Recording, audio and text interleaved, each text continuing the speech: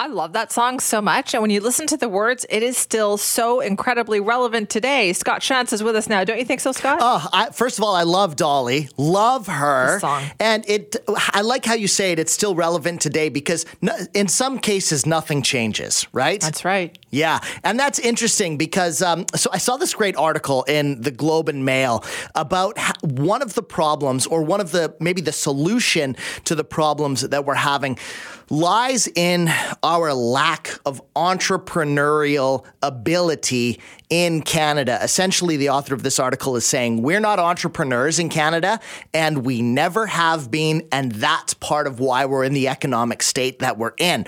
So the author's name is Scott Stirrett, and he's the CEO and founder of a charity called Venture for Canada. And what they do is to try to help people reach their entrepreneurial goals, which is kind of a cool thing for a charity to do. But I wanted to ask him about this article that he wrote, and I mean, just basically straight up said, we lack entrepreneurial ability as Canadians. Is that true, Scott? Is that what you actually think? We do lack an entrepreneurial culture, and in many ways, we have always lacked an entrepreneurial culture, at least in kind of the modern sense of Canada as a nation. So one of the things that I think is important to note is that from the very beginning, Canada, in terms of our modern history, we were a hierarchical society. That Canada was a place where loyalists fleeing the American Revolution, who were loyal to the King of England, decided to come and settle. And likewise, in terms of French Canada or in Quebec, the Catholic Church had significant influence for a long time, and it also was quite a hierarchical society. So when we flash forward to the present day, the roots of Canadian society are a deference to authority. But even when you look at the British North America Act, and it specifically says peace, order, and good government, that's a huge difference than New Hampshire's slogan of live free or die. And I think when we look at Canada today is that Canadians as a people are insufficiently entrepreneurial because of these historical reasons, but also because of the fact that we are a country blessed in so many ways, including the fact that we are in a pretty safe area of the world. We have a huge amount of natural resources. And in many ways, we as Canadians don't need to take huge risks compared to a lot of other countries in the world because we have a lot of good things going for us.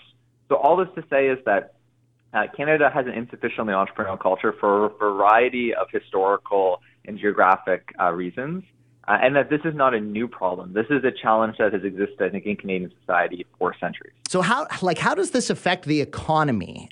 Yeah, how it affects the economy is a myriad of different ways. The first is that Canadian labor productivity is growing at an insufficient rate, that it's actually decreasing. And what is labor productivity? Labor productivity is essentially how much does the average Canadian earn on an hourly basis.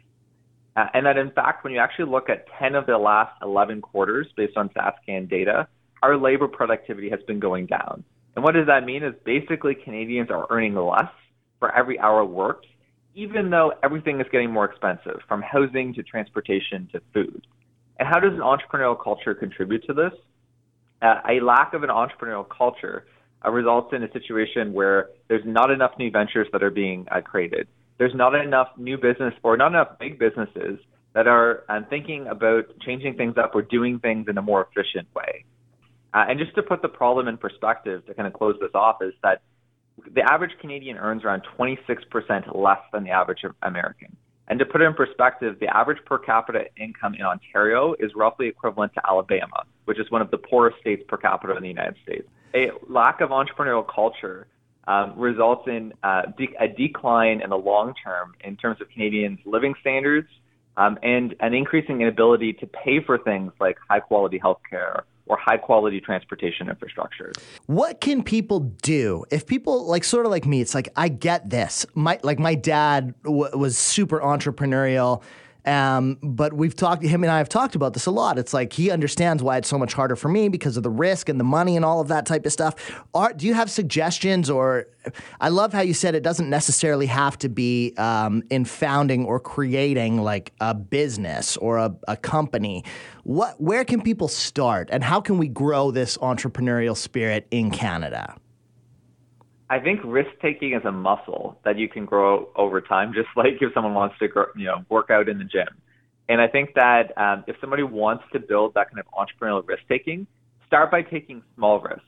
And each day try to think, I'm going to take a little bit of a risk.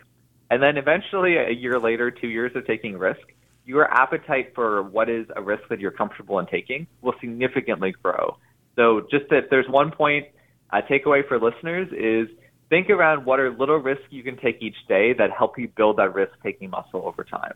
Okay, that's Scott Stirrett. He's the CEO and founder of Venture for Canada, and he has this article in the Globe and Mail about the reason that we're in the economic situation we're in is because there's not enough entrepreneurs in our country. What do you think, Simi? Are we not taking enough risks? You know, I think that's been something I've heard about Canadians before, that's just in our nature.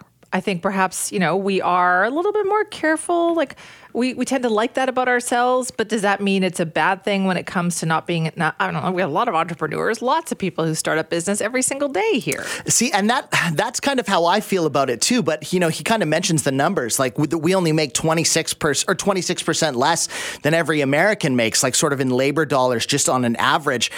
Like that number to me is a little bit scary. And we have more rules and regulations about what you're allowed to do in this country. And there's a reason for that. But if all of that is what's contributing to like us not being able to afford to live in our own country, I do kind of think that we need to stretch those muscles and push out a little bit. But the idea of taking risks like we sort of talked about at the end there, I'm not good at it, because if you take a risk and you fail, like there goes your house, Well, that's a good point. In a housing crisis, right? Are the risks too big? Have they become too big now? You can't just, That's a great point. Start all over again like you used to be able to. Scott, thank you for that. If you want to weigh in, send me at cknw.com.